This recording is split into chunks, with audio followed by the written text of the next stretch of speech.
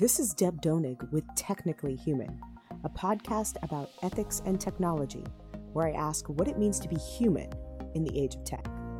Each week, I interview industry leaders, thinkers, writers, and technologists, and I ask them about how they understand the relationship between humans and the technologies we create. We discuss how we can build a better vision for technology, one that represents the best of our human values. Today I'm speaking with Aaron Samuels.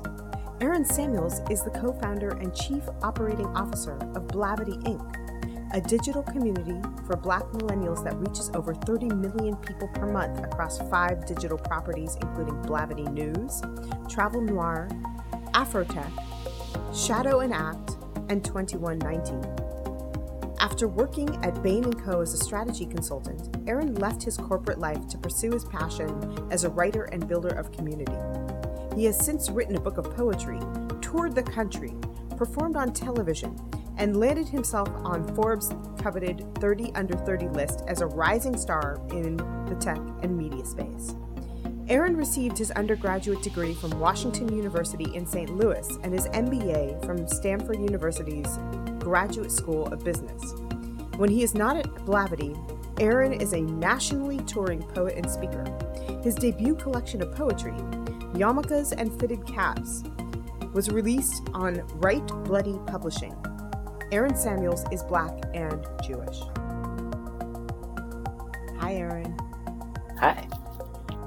So, Aaron, tell us, what led you to start Blavity? Blavity was in many ways the natural culmination of many different forces in the universe leading my team towards this particular outcome. Morgan, Jeff, Jonathan, and I were all undergraduates together at Washington University in St. Louis. And Washington University, while a primarily white institution, had a very, very strong and tight-knit Black community. And we were all a part of that. Morgan, Jeff, and I were part of the same scholarship program, which focused on Black leadership. And Morgan, Jonathan, and I were part of the same community service society. And being just part of the Washington University community taught us at a young age, at a formative age, when we were learning how to be adults, learning how to be leaders, how important it was to have strong community, and especially to have strong community for Black people, for people of color, for underrepresented groups. And we had this phenomenon at Washington University where several Black students would gather every day to eat lunch in the dining hall. And there was this one table that, Black people would sit at. There'd be 3 or 4 people sitting there, and a Black person would walk by and they would wave that person down, and that person would come and sit at the table, and then the 4 of them would then wave another person, and, soon there'd be 5, 6, 7, 10 people at the table. We'd run out of chairs. Then we'd bring over more chairs. Then we'd bring over more tables. And pretty soon you'd have like 30, 40 people at this table. And at this table, you're having conversations about, where the party is this coming weekend or what music just dropped. But at the other side of the table, you got people helping each other with their math homework or their engineering problem set. You have people sharing internship opportunities, people giving advice about love and about growing up. And this table was where I went for advice when I needed something, or when I went to find family, when I went to find love. And it represented for me everything that was the best parts of a community, this cacophony of conversation that was happening simultaneously. And we called that phenomenon, where you're walking by that table and you see the crew and you get pulled and drawn towards that group of people. We called that Black gravity. One of the strongest forces in the universe and in our college campus. And that was Blavity for short. When we graduated, Morgan, Jeff, Jonathan, and I all ended up in different forms of kind of corporate America or tech America. Morgan was a product manager at Intuit. Jeff was one of the engineers at Palantir. Jonathan was running community marketing at LinkedIn. And I was working as a strategy consultant at Bain and Company, while I guess moonlighting as a performance poet outside of work. And all of us felt disconnected from the Black community in a way that we hadn't felt when we were undergrads. When we were undergrads, even though we were in a primarily white space, we had the strength of this table, of the Association of Black Students, of our scholarship program.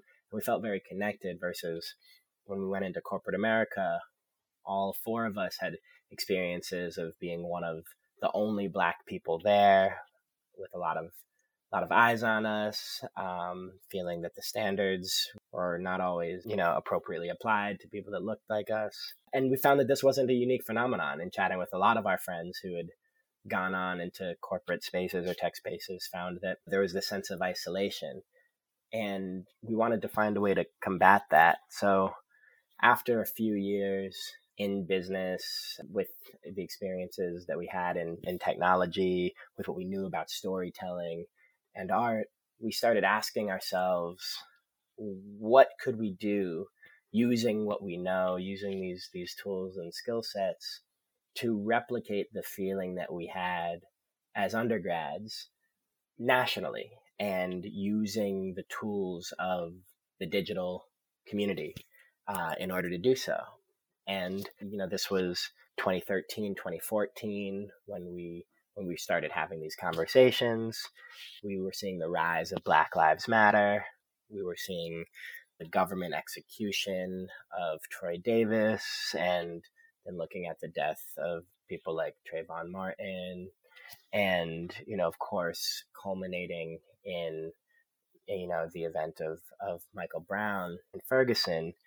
And we saw these events just impact our community every time a Black person is killed by the government, or killed, period, in a way that is either sanctioned by the government or not acknowledged as valuable. It hurts, and there's pain there. And we didn't see this being appropriately documented and captured in mainstream media in a way that felt relevant, that felt sensitive and appropriate and applicable to the way that Black millennials were actually talking about these issues and these difficult things in our community. And it wasn't that we weren't having robust and nuanced conversations about the values of Black lives, or the ways that we can build together as community leaders in order to resist our own oppression. We were having these conversations, and these conversations were happening all over the world.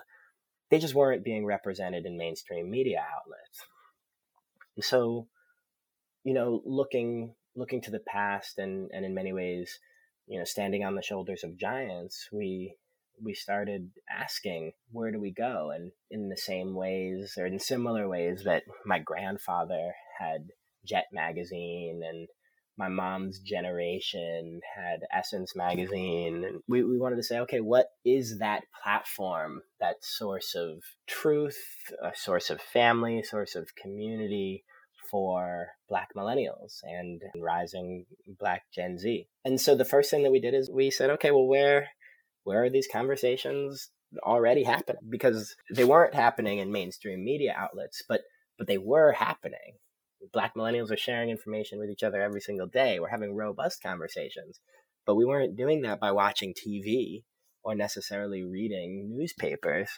These conversations were happening in text message threads, in WhatsApp groups, in Slack communities. These conversations were happening on Twitter, in Facebook groups, and GroupMe, across digital connectivity, and taking place on our cell phones. And we said, okay, we not only need to create a news outlet, a journalistic outlet that tells the stories that we care about and that honestly articulates our positions on these issues, but we also wanted to create a media company that was sourcing the information through the distribution channels that we source information through. So through iteration and ideation, we ultimately settled on the idea that we wanted to create a digital, mobile first media company that focused on Black millennials. And, through these conversations, the idea was born for this company. And ultimately, when we asked ourselves, what did we want it to feel like when somebody went to our website or went to an app or went to a conference that we hosted or read an article that we have, saw us on social media, we wanted that feeling to feel the same way that it felt when we were undergrads and somebody would walk over to that table, where immediately you feel embraced by love and support and access, and that the conversations that were happening on the website were mirroring the totality of the conversations that were happening in our community, that were mirroring the diversity that we have of opinions, of perspective within the Black community. So we decided to name the company after that feeling that we had as undergrad. So we decided to name the company Blavity. The through line that I see running through the story from that initial sitting down at the table to the creation of this remarkable digital community is that word community. I wanted to pick your brain about that term community, and more specifically digital community. What is a digital community? How does the idea of community really change when you get into the digital space, or does it change? Yeah, it's a great question. And of course, through this work, we find lots of definitions of community. And I think that the very notion of the digital world challenges preconceptions of what community means. I think that there's many things that community means for me. And one of those things is this idea that you are accountable to people that are proximate to you, and the idea that they are accountable to you. And that can be for good or for bad. That can be hard in many ways, just as much as it can be a benefit. But I think that the key kind of dynamic change with the word digital is it changes the notion of proximity. When you think about a physical community, oftentimes you think of a neighborhood. When you think about digital community, the notion of proximity becomes much more aggregation around identity. Which of course has overlaps with physical community. And in many ways, we believe that the next generation of people in this world needs to build community across both digital and physical spaces and really weave those two things together. Does that change the idea of community? I think it does. I think it changes what becomes possible. And I think one of the best ways to think about that is in terms of what isolation means. I think about that as the opposite of community. Isolation becomes something that digital community gives you another tool to be able to fight. So, for example, say I'm the only Black person in a small town in Middle America that is interested in digital technology, interested in gaming, or interested in a particular sport. I might have trouble finding my tribe. I might have trouble finding people near me or next to me. But now with this notion of digital community, I can be part of a user forum. I can find people on Reddit. I can find people on different websites that are similar to me who might be in other cities, who might be in other countries. And I can be in quote unquote community with them. I can talk to them. I can receive resources. I can provide advice. I can create a business. I can sell things to other people. I can find love. I can date. These things are all now possible on cell phones and on computers. And therefore it means that the people that are around me are not necessarily the people that I need to be in conversation with. I think you're pointing towards something really important here, which is that the digital community created online actually have massive consequences. Yes. For community and for the individual offline. Yes. Can you speak to some of those impacts and some of the ways that digital community plays a role outside of cyberspace or translates itself outside of cyberspace into a community offline? Yeah, I think that community is a source of strength.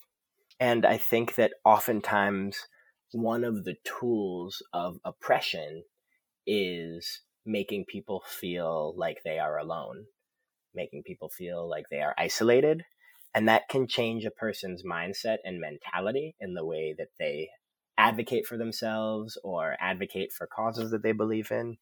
And when you feel that you're alone and when you feel you're isolated, you become less likely to do that, in my opinion. So I think that the idea that that there are millions of people that do feel the same way that you do about a cause, and that you can see them in the chat and you can see their comments on articles and you can meet other creators or artists or writers writing content that is in alignment with you, then when you find yourself isolated in your place of work or in your educational institution or in your small town or in your big city, it's not just about, number of people around you, but it's about the type and the diversity of people around you. But for any reason that you find yourself isolated, if you know that you have a community behind you, it gives you more strength. It gives you more strength to stand up for what you believe in, to advocate for yourselves, to advocate for your people. And so just the very sheer fact of having access through these digital mechanisms to like-minded individuals changes your perception of self-strength and self-worth. And I think that can dictate how a person can move through the world. How have you seen Blavity as a digital community to change or inflect the nature of the Black community offline? Yeah, I've seen it happen in so many different ways. One of the first things that we had to state very clearly to ourselves is that the Black community is not just one community, which is kind of obvious, I think, to people that work in the Black community or work in Black communities. The people of the African diaspora, it's the most diverse group of people in a racial category in the world. So, the notion that Black people are just one thing is not a helpful notion many times. And often when I find non-Black media sources, and sometimes even Black media sources, talking about Black people are oftentimes painted with a wide brush. Black people feel this way about a topic, or Black people do this thing. Everybody knows that that's not true, but I think we sometimes forget, or we use short language to describe large and nuanced topics. And so I think the first thing that we had to do is we had to say, okay, what are the communities within the Black community that we believe we understand and we believe that we can focus on? And let's look at all of the subgroups within Black people. And instead of painting Black people with a broad brush, let's say, great, with digital, we can subsegment. We can understand preferences. We can, in many ways, function like a tech company and figure out the different types of user personas within our community and figure out what people need and what people care about. So through this work, we identified, let's call it 5 large super communities within the Black millennial population that we felt that we were uniquely situated to create resources and community building for. So the first group is kind of where Blavity.com, our flagship site, came from, and that really focused on news, politics, truth-telling. Then kind of we created a platform called 2190, which is really for women with textured hair and melanated skin. And it looks at women of color who are advancing their careers and really looking at the deep intersections of health, beauty, and wellness with career advancement and entrepreneurship, and how those things are oftentimes inextricably linked for all women, but especially heightened so for women of color. Then we looked at the tech community and the Black entrepreneurial community, created a platform called Afrotech, which aims to support the advancement of the Black tech ecosystem. We also acquired 2 companies based on an understanding of the platforms that they were cultivating. One is a company called Shadow and Act, which focuses on Black Hollywood. This is really theater, television, and film. And The platform really asks the question, who are our heroes and how do we better find them? If you can see yourself as the protagonist of your own story, it changes the way that you move through the world. In 2017, we acquired a company called Travel Noir, which is the largest Black travel brand in the world and is aspirational in that it basically asks people to travel. It helps Black people travel internationally. Just the mere notion of traveling to a different environment changes what you believe is possible about the way that you can live a life. And when you see yourself as a citizen of the world as opposed to as a citizen of your block, your neighborhood, your household, it changes your notion of possibility. So through those 5 platforms, Blavity, 2190, Afrotech, Shadow and Act, and Travel Noir, we look for the communities within those subpopulations, look at the interests and ways that we can support advancement, connectivity, ways of bringing people together in kind of small gatherings as well as large scale gatherings, both in digital and physical spaces. You were speaking before about the importance of narrative and the importance of both telling your story and knowing that a story is possible for you. And Blavity stands for the belief that the world shifts according to the way people see it and the way people are able to tell their story. And if you change the way that people see the world, you can transform it. How has Blavity changed the way that people see the world? Is there an example of a moment where that change in perspective resulted in a tangible transformation? Sure. I mean, in small ways, I hope that we do it every day with our articles. But yeah, I mean, from a larger scale and maybe a more philosophical perspective, this belief is the belief in the power of media itself. Movements don't start necessarily because of a single catalytic event, although oftentimes I think the history books write it that way. Oftentimes social change begins more subtly over time with the slow changing of people's mindsets about issues, about beliefs and value structures. And I believe that the way that people's minds change are based on the stories that they're exposed to and the narratives that they have access to. And I think that that's the role of media. It's to give people access to different narratives so that they can change their minds appropriately. And I also believe that when there's a limit to the representation of voices and of narratives in media, then it can create opportunities for exploitation and for manipulation. And I believe that yes, there was and is still a gap in the representation of the voices for Black millennials and for Black Gen Z in media. And one of the things that we are trying to do is act as a counterbalance to that. We can't do it alone, and we're just one company, and we hope to see, and we have already seen multiple different ally organizations arise to try to help fill this void. But yes, that's our objective. And in terms of tangible change that we've seen, one example that I can speak to is the example of Afrotech. This is our brand that focuses on Black empowerment within Silicon Valley and technology and entrepreneurship. When we were first having conversations about the notion of Black people in Silicon Valley, when we were out raising money for getting our fledgling company off the ground, and we were looking to figure out other successful Black people in Silicon Valley, the narrative that we kept hearing was, there are no Black people in Silicon Valley. There are no Black people in Silicon Valley. This is the narrative. And it's funny too, because oftentimes, and I'm like, okay, you're a Black person in Silicon Valley. Like, why are you telling me there's no Black people? But I think that even the Black people in Silicon Valley oftentimes believed that they were the only one. Now, after meeting 100 or so Black people in Silicon Valley who all believed that they were the only one, we started questioning the truth of this narrative and questioning the effect that this narrative was having on other Black entrepreneurs who might have started a company if not for the belief that they were the only ones to do it. Now, don't get me wrong. I want to speak very candidly.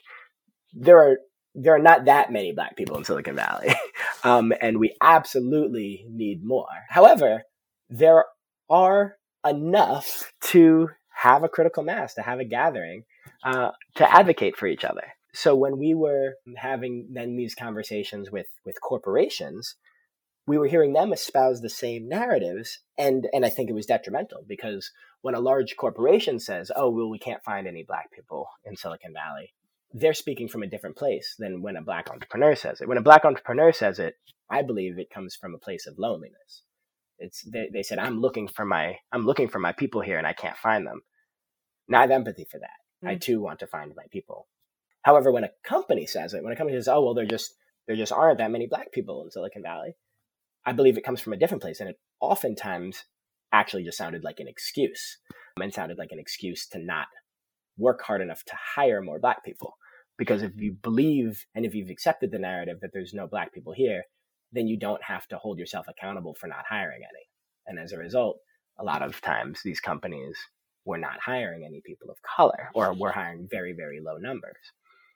And I saw that same rhetoric when applied to talking to venture capital funds. Oftentimes venture capital funds would say the same thing. We would love to fund Black entrepreneurs, but there are none. So therefore, we haven't given capital to any emerging Black entrepreneurs.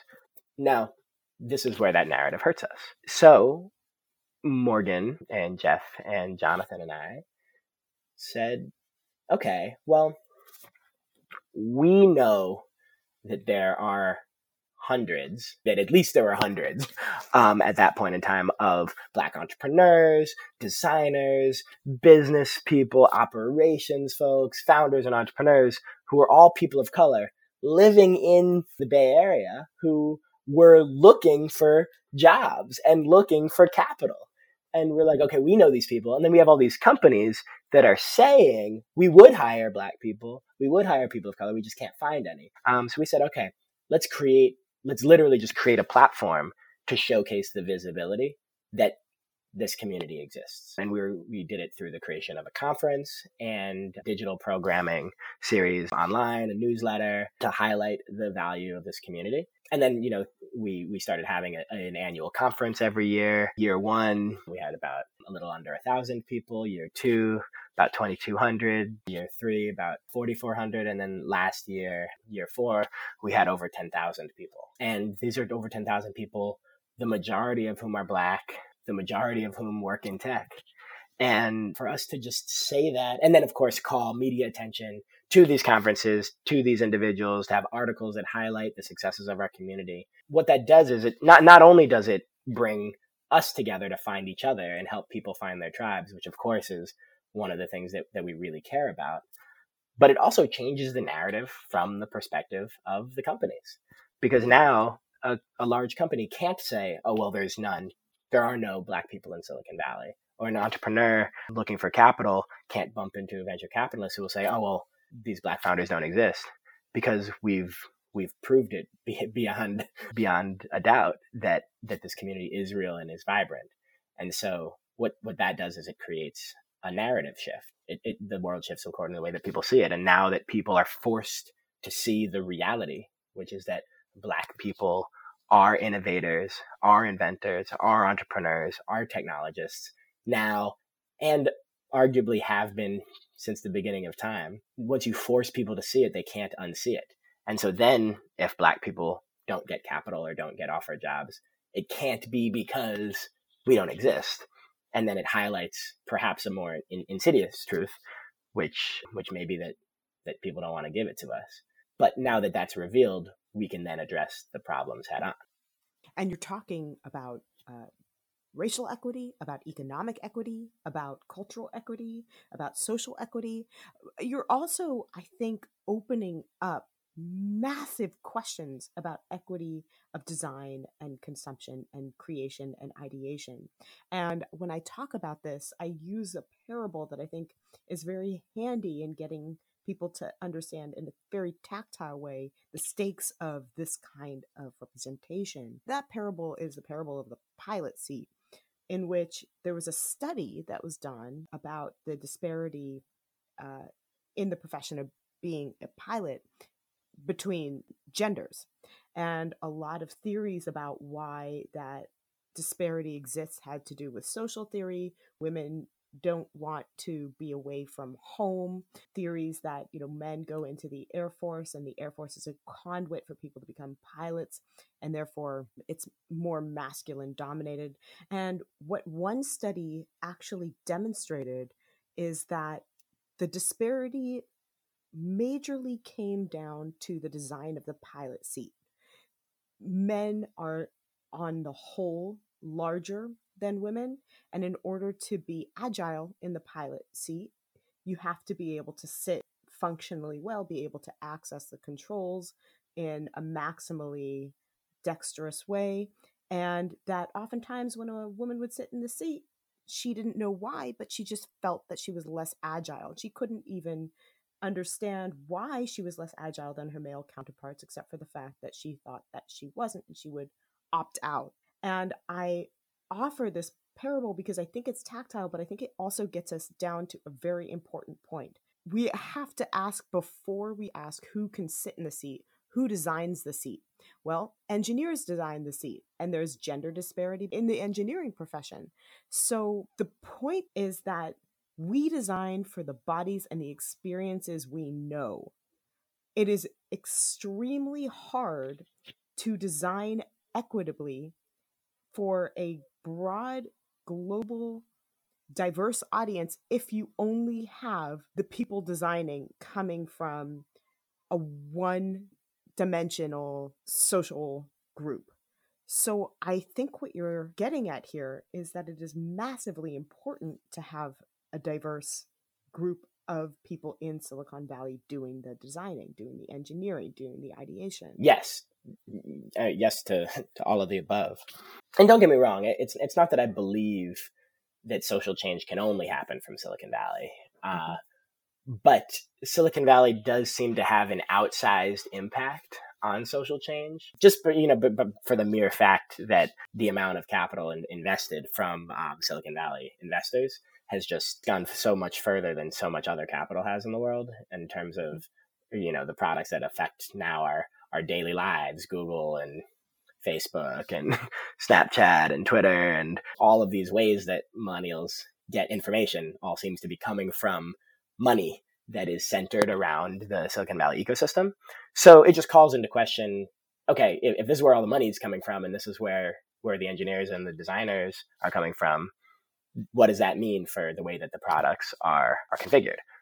And I think that your points are spot on. It's because there weren't that many women that were on the engineering team to create the pilot seat, or women that were used as test dummies for the configuration of the pilot seat, or women supervisors to call that out in the process, or women VPs to make sure that there's women supervisors on the project, or women who are on the board of directors who are ensuring these protocols are implemented. And I think in many ways, we see very similar phenomenon happening all the time throughout organizations, all the way up to the people that are making the investment decisions. Mm-hmm. When you don't have women on boards of directors and supervisory roles and engineering positions, when you don't have people of color, when you don't have Black people in these roles, then narratives are ignored. So I think that's super important. But I'm not only advocating for more representation within Silicon Valley communities. Mm-hmm. I'm arguing for probably something a little bit even more robust, which is that I don't believe that the problems of the world primarily reside in Silicon Valley.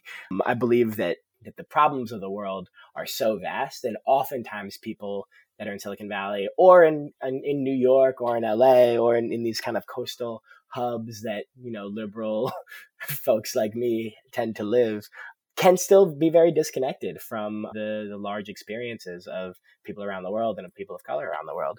And so the goal should be not just to create more representation in these pillars of power, but also to disseminate opportunities for access and for power all over geographic and demographically focused splits. What I mean to say is I don't just want Black people on more boards in Silicon Valley. Mm-hmm. While I do want that, what I also want is for the power of the capital in Silicon Valley and for the power of the media that comes from these large coastal hubs Mm-hmm. to be counterbalanced Mm-hmm. with ecosystems and pillars of power elsewhere, Mm-hmm. in the Midwest, in the South, across the globe, Mm-hmm. and through other demographically focused areas that don't just privilege things like college education and graduate level education, that don't just privilege having experience through prestigious journalism programs before you can tell stories. I believe that we need to create access to narrative creation and storytelling, as well as for the creation of invention and innovation throughout the world. A bit of irony is that one narrative that I think Silicon Valley tells itself is that technology is neutral and that these designs, algorithms, user interfaces are universal. And you can only tell yourself that if you have a very monolithic group of people doing the designing with the assumption that their experience is portable and universalizable. So I think it's really important to realize that technology is not neutral and that one bizarre and very specific facet of Silicon Valley is the assumption that has dominated Silicon Valley for many years that it is. Yeah, I mean, just to poke at that a bit, I think that I think that oftentimes when I've been in settings where there was an assumption of neutrality, oftentimes the presence of the word neutral or the concept of neutrality usually ends up benefiting whatever the status quo is. Mm-hmm. So when you have something that's neutral, I think at best it means that the status quo remains unchanged. Mm-hmm. But if the status quo in and of itself is problematic, unfair, unjust, and designed to oppress, then any technology that is quote unquote neutral means that it's also just part of a tool of larger systems that is maintaining that problematic status quo. And then in and of itself, the technology becomes a means of proliferation of that injustice. A mutual friend of ours was telling me about a platform that he'd been involved in the fintech space, where the aim was to democratize banking and to allow particularly communities of color and communities of color in the global South to have access to banking and financing opportunities that have typically historically been denied to them. And he discovered that the system for processing applications actually reinforced the continued denial for these communities in their ability to access it. Now, it was very interesting as he was explaining this to me because the impulse and even the thinking was tremendously idealistic. And what they discovered was that their AI system, in other words, the algorithms they were using to select their applicants and to accept their applicants, was consistently denying the applications of people of color. And they looked into that and to really explore why. And what they discovered is that their algorithms were dependent on photographic technology and that you had to submit an application with a piece of photographic ID. And that photography historically is a mechanism that had been developed to capture white skin. And so the AI, when it processed these applications, would see the photographic image and it would not recognize a face. And so it would reject the application. I provide this example as a way of really thinking about just how deep and how deeply rooted these inequities are. Yeah, I hadn't heard that example, but no surprises here. That is completely believable to me. We see so many examples like that, across the board. AI in self-driving cars has a similar disaster that I think is impending based on the use of photographic technology as its baseline for determining whether there's an object in the road. Of course, if you have a technology that is equipped and primarily calibrated to capture white skin and you employ that technology as your mechanism for determining whether or not there is something on the road that a car might want to avoid, it lends itself to absolutely catastrophic consequences with the assumption that that technology is neutral and without a really strong understanding of the history of these technologies. Absolutely. I wanted to go back and pick your brain about the Afrotech dimension of your work and to ask a very basic question. What is Afrotech and why is Afrotech such an important space to recognize and amplify? Afrotech is one of our brands underneath the Blavity Incorporated umbrella. And Afrotech, at its core, is a platform that aims to celebrate Black entrepreneurship with a specific focus on innovation and Black technology. It's important for so many reasons. One, because Black people are building awesome things. And everybody should know, the world should know, and we should be investing and supporting in these incredible innovations across industries. Whenever you engage with something in the Afrotech ecosystem, the key narrative that you're going to hear is Black people are building awesome things. This is something that is true, has always been true. And when you look across time, you can see some of the most impressive innovations affecting our lives came from Black people. You know, anything from peanut butter to the traffic light to the gas mask. So why is it so crazy to imagine that right now, when we are in our heyday of technological innovation, that there wouldn't be Black people right at the center of it all? And I think Afrotech just looks that in the face and says, duh, of course we are here.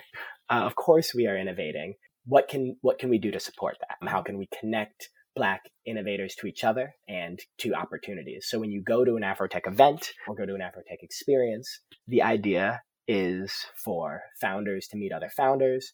You might meet your co-founder of your next company at an Afrotech event. For entrepreneurs to get access to venture capital, and VCs that claim that they want to invest in the Black community can come and actually meet high quality entrepreneurs that are building live companies right now. Folks who want to participate in the other aspects of the entrepreneurial ecosystem, such as being a lead engineer, being part of a project team, being an operator, a designer, a marketer, can look and find amazing opportunities with our corporate partners who show up and look to use our Afrotech platform and events as an opportunity to make hiring decisions.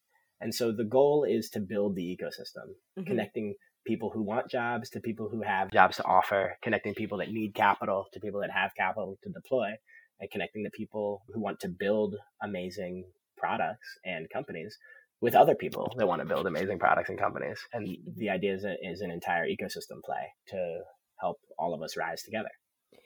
And I think you're also responding to, in a sense, the way that Africa as a continent that has been monolithically imagined has served as a object of futurist projections for so long, and very frequently those projections have been dystopic. In that sense, I think it might be particularly important to develop a futurist industry, which, of course, technological production is a major player in, to counter this narrative of dystopia. Yes, I think that's right. To kind of restate that, there are many perceptions of Africa, of the African diaspora, that are rooted in a sense of chaos, or rooted in a sense of oppression, or rooted in a sense of helplessness. And that is the opposite of the story that we are projecting. We believe that Black people are brilliant, are builders, are organizers, and have always been responsible for the creation of beautiful things. And in 2020, and in places like Silicon Valley and LA and New York and Detroit and all over the country, and in amazing tech hubs that are emerging in Lagos and in Cape Town and in the West Indies. And we're doing awesome things.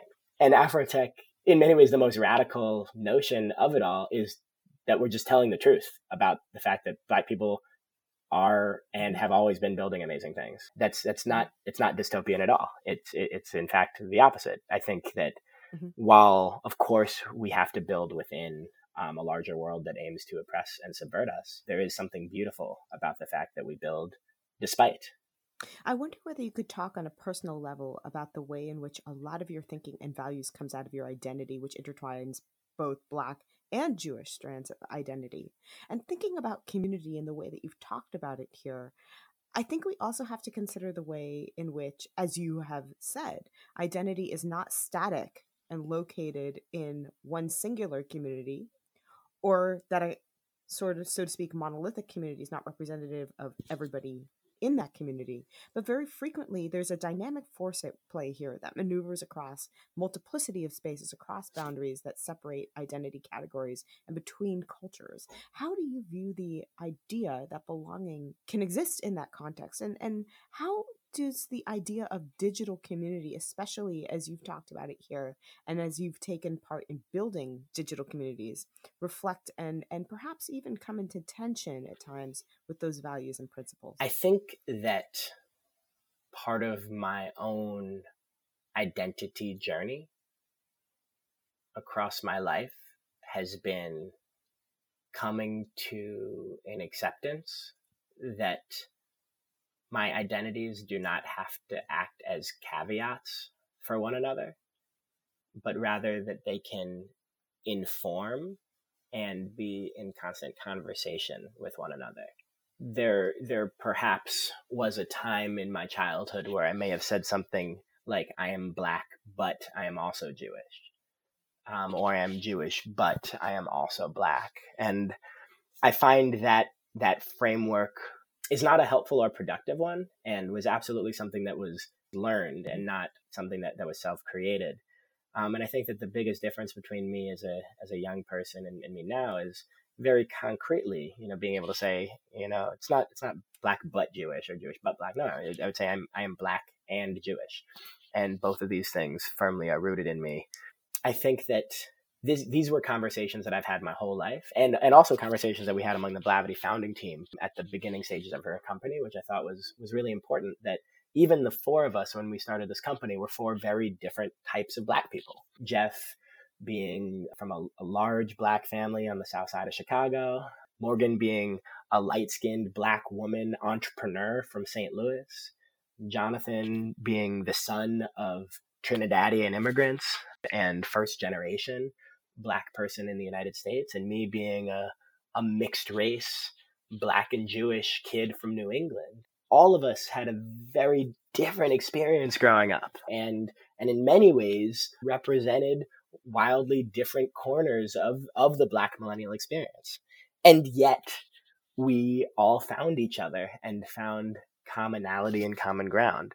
And I think that's in general just something that's very, very special about the Black community. I mentioned earlier that the people of the African diaspora is the most diverse racial group in the world. But it also has been my personal experience that the people of the African diaspora are also one of the most accepting racial groups of one another. And I think part of that comes with with the idea that there's been so much mixing and cultural influence within the Black community's history.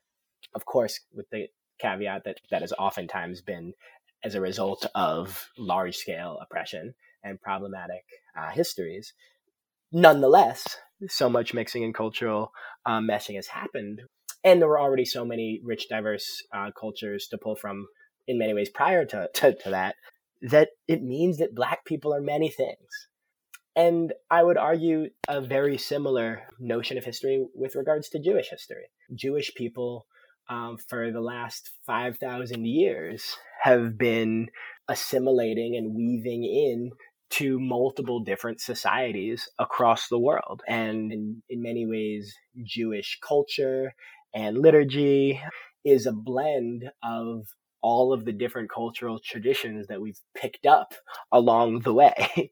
And so, in many ways, the story of Blackness for me and the story of Judaism for me is one of survival across multiple generations inside of a world that demands your extinction, or demands your subservience.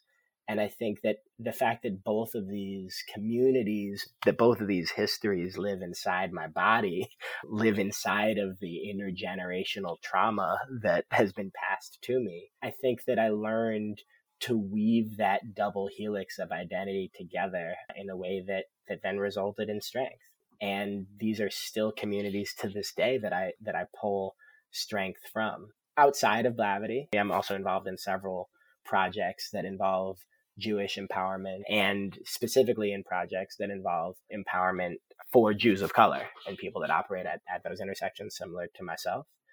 And I think that for me, the idea of belonging comes from being able to find common ground and solidarity within each and all of these communities. That's so beautifully put.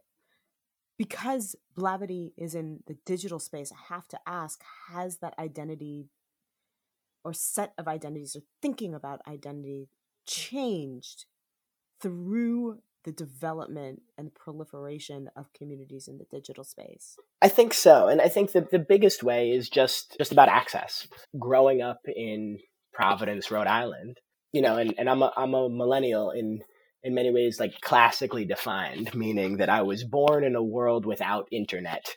And then internet happened during my life, during my childhood. And so I'm digitally savvy. And I juxtapose that with Gen Z, that in many ways was born with the internet already. The internet was a constant thing. But when I was growing up, when I was a young kid, I didn't have access to other stories. So, I learned about other Jews of color or Black people in other parts of the world through my family or through my friends or through books or through these things that they used to make us read. For our slightly older listeners, you might be familiar with Encarta, which was an encyclopedia that was on CD-ROM that you could look through for information. And so it's like it's crazy to think that, like, how limiting my childhood was for exposure to other types of people.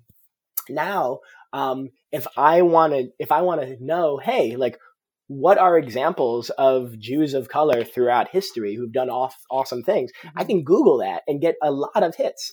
If I want to know the way that people are living their lives in other parts of the country, or even if I read an article on a platform that I disagree with, I can type in that article and then type in the word disagree or dissenting opinions and find alternative opinions. And I think that all of that is digital community. What digital community does is it enables me to not just be limited by the perspectives of people that are geographically immediately in proximity to me.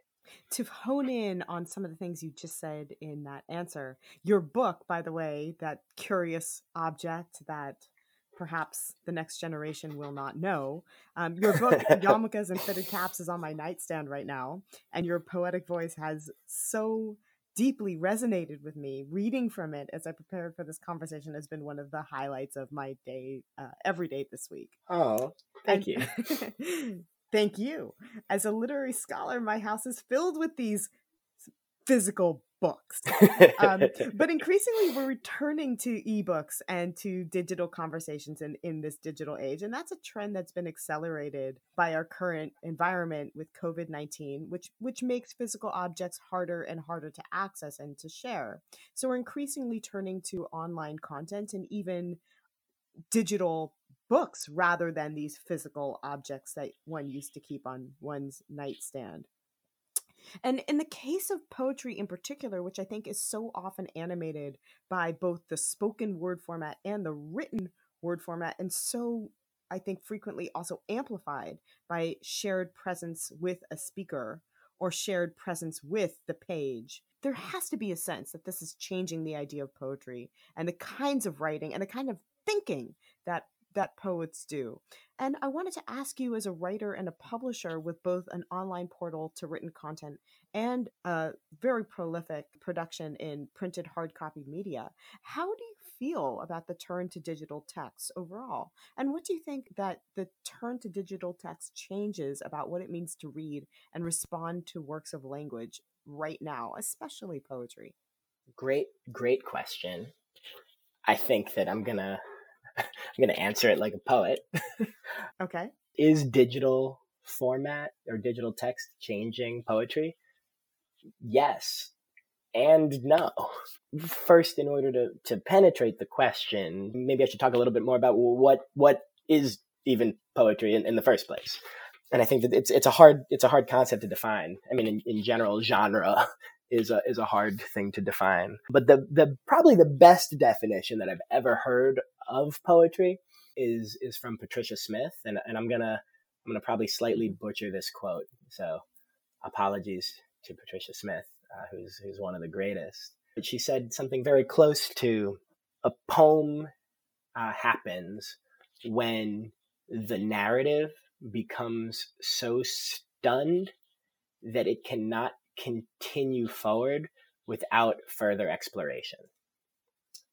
Wow. And for me, that kind of definition of poetry just resonated so deeply to me, as somebody that lives in narrative and helps produce journalistic content as well. That, okay, well, what is the poem though? The poem is where the story explodes. It's where you can't just continue on in a linear fashion. Something else is happening in this moment. And for me, that's what poetry, and specifically for myself, I write a lot of poetry about identity and identity intersection. Mm-hmm. And for me, that moment of stunned narrative happens when one mm-hmm. identity that we hold in our bodies collides with another identity that we have in our bodies. And whether that's mm-hmm. being Black and Jewish, or when your racial identity collides with your religious identity, or when your identity in terms of gender correlates with your identity in terms of geography. When one belief or value that you have comes into contradiction with another belief or value. And in that collision of identity, several things can happen.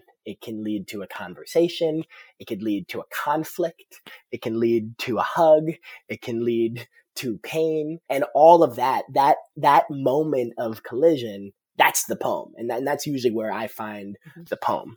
So given that is my personal definition of poetry, nothing really in that definition has anything to do with words or paper, or line breaks. And those things, those tools, I think are part of the toolbox that poets have access to when they want to bring a poem to the world.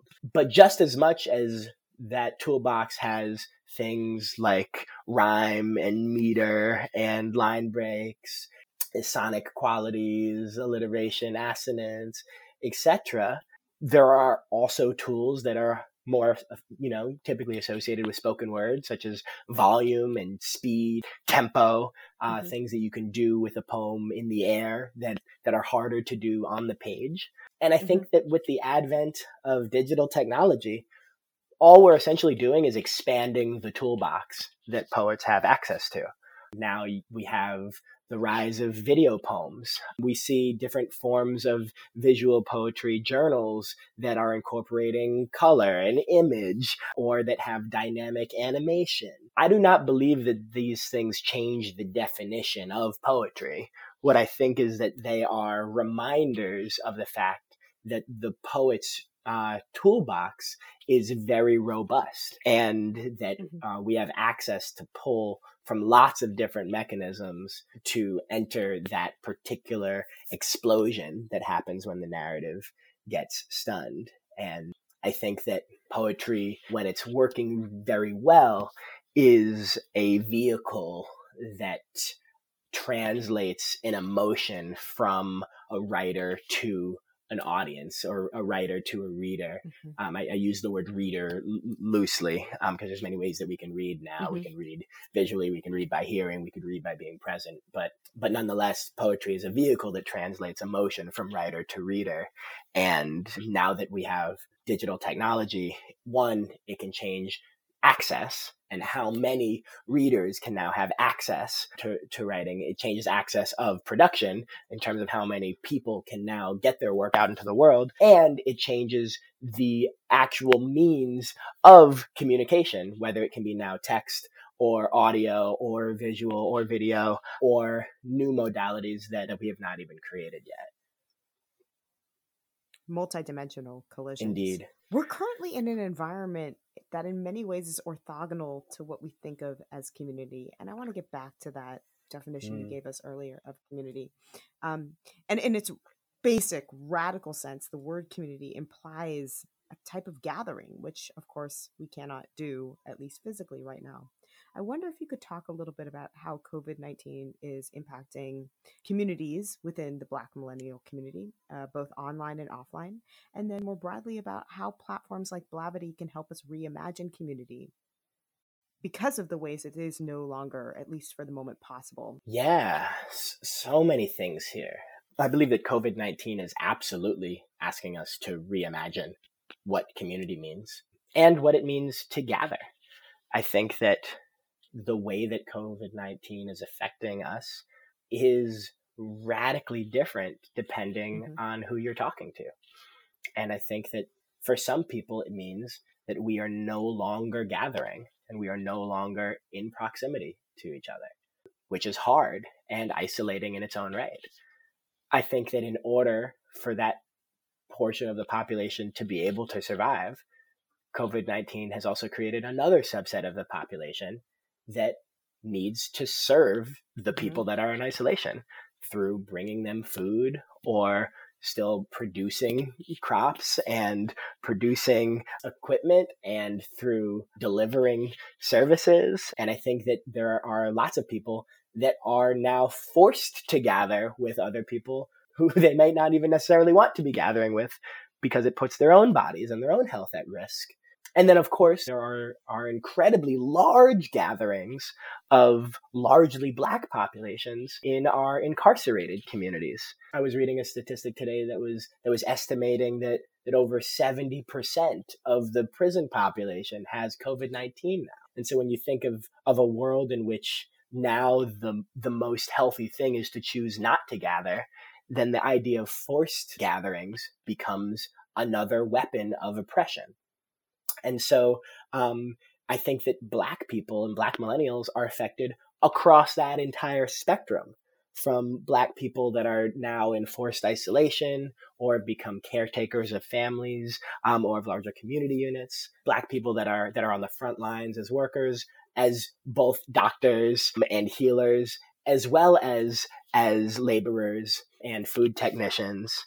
And then, of course, Black people that are incarcerated and do not have freedom of mobility to choose who they gather next to and who they do not gather next to. And I think that what COVID-19 has done in many ways is acted as a pressure test on an already broken system to illuminate many of the holes and the flaws that have already existed and now people can no longer look away from. Does Blavity have a place in helping us reimagine community in this particular moment? I sure hope so. We do many things. I believe that at times like this, it's very important for there to be independent Black journalism. And at our core, that is one of the primary things that we do. It's important that Black people have a voice, that we give opportunities for Black writers and for Black storytelling to happen across the country, and for us to highlight the different perspectives on this work. One of the initiatives that we are building is the creation of a database for small businesses to have access to a robust set of resources that are available to them. And one of the things that we can really do as a tech company is serve to just aggregate all of that information that is specifically relevant. So that's a database project that we are currently making right now, and we're going to be launching within the next month or so. So fingers crossed, we might even be close to launch by the time that this podcast comes out. We have to ask ourselves, as Blavity, as a successful Black media company, where are we uniquely positioned to help our community? And I think that one, It's in terms of providing access to information, which means aggregating all of the information that's already out there and making it digestible, applicable, and accessible to people in our community. Two, it's the creation of new narratives and new stories that represent our communities that are not currently being proliferated in other media outlets. And then three, I think it's acting as a support system emotionally for our community, reminding each other that we need to heal together and that we are not alone. And that whether you are in a situation where you are holed up in your apartment by yourself, or you're in a situation where you are being exposed to lots of people on a day-to-day basis, whether you choose to or not, that these are all valid and relevant experiences for Black millennials and for Black people in the world. And here are other people that are going through these things. Here's how they are dealing with it. And here are resources that we can all use to support one another.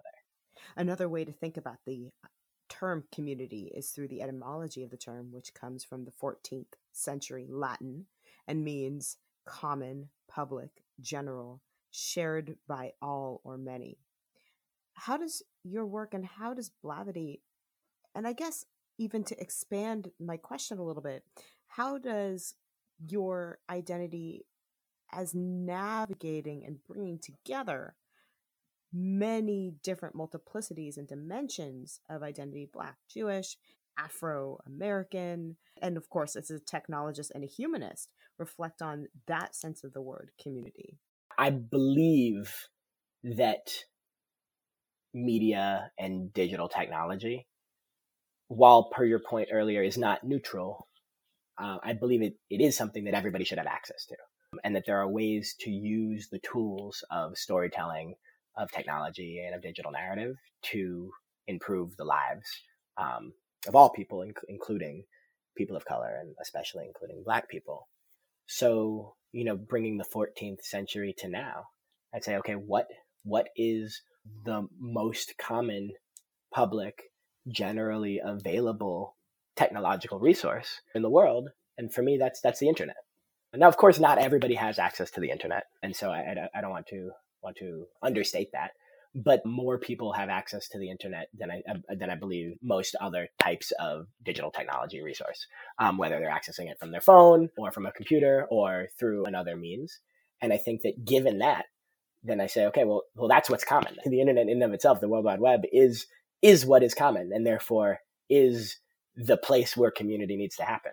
So for anybody that is interested in building robust community, to do that without an intentional focus on the digital space, I believe is going to be severely misguided. I also want to complicate that by saying that there is still something very important about human-to-human physical connection. And so in no way am I advocating that community should only be created through digital means, but rather I believe that it is necessary that we learn how to weave both digital and physical community together, and in many ways operate in the way that Gen Z operates, where there's hardly a separation at all, that all events are live streamed via social media and have digital social engagement, and that digital social engagement has opportunities for then real-time collaboration and meetups in physical places, and that the movement between the digital and the physical should become seamless, just as the way that those connections are brokered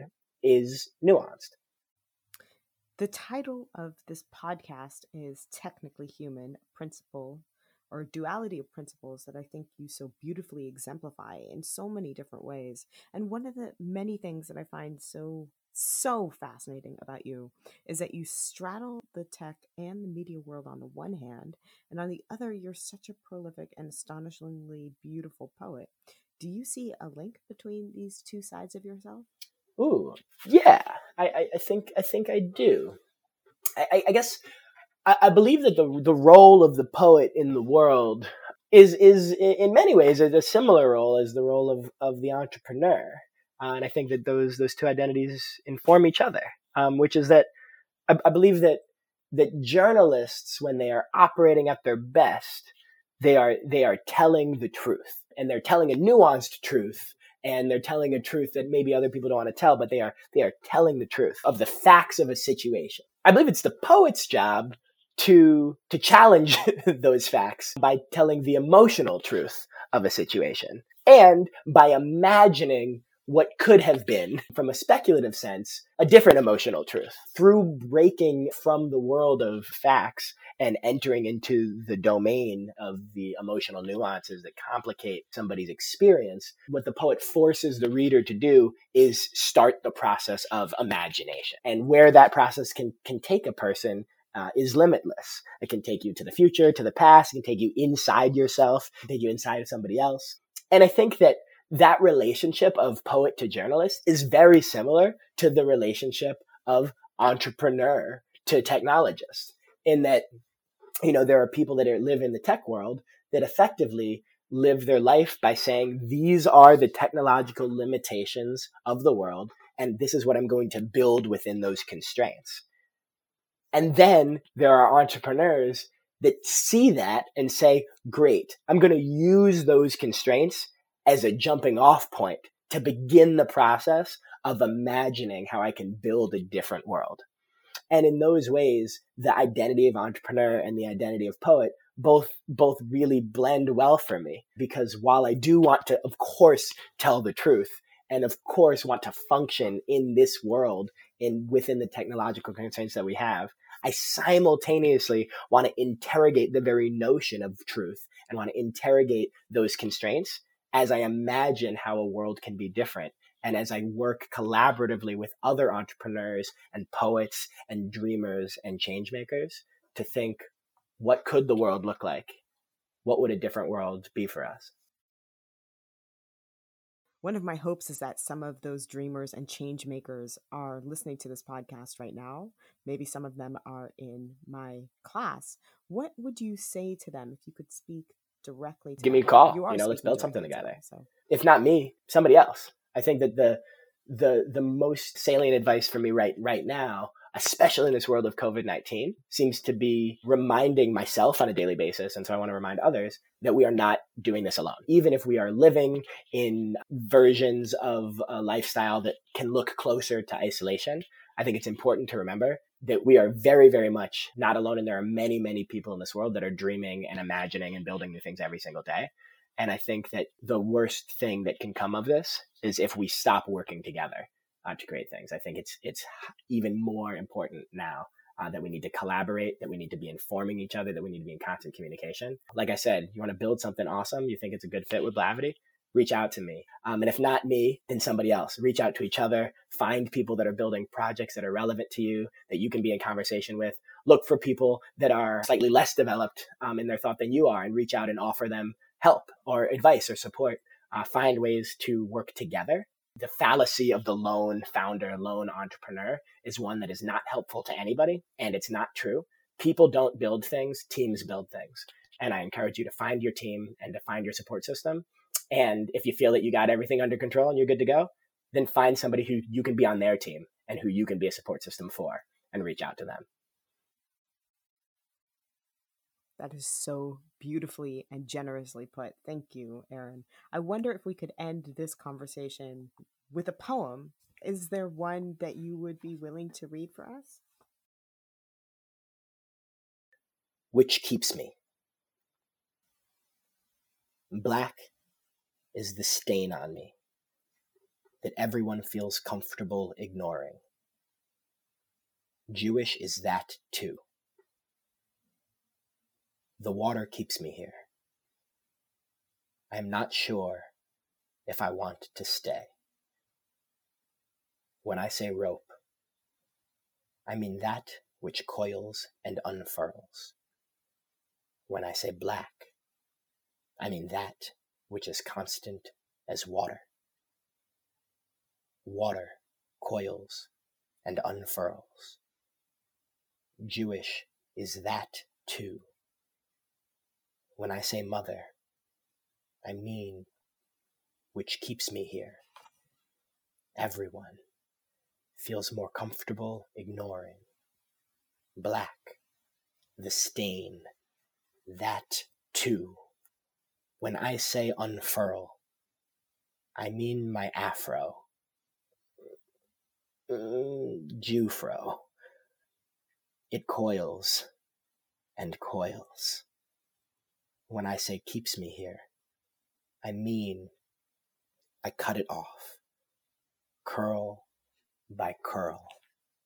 When I say cut, I mean plucked. I mean Jewish, a stain that everyone feels more comfortable plucking, rope by rope. The water keeps me here. When I say here, I mean not here. Never was. A stain everyone feels more comfortable ignoring. A rope which coils and unfurls, remains as constant as water, which keeps me here, which brought me here. Black is that too. Jewish is that too. Jewish is black too.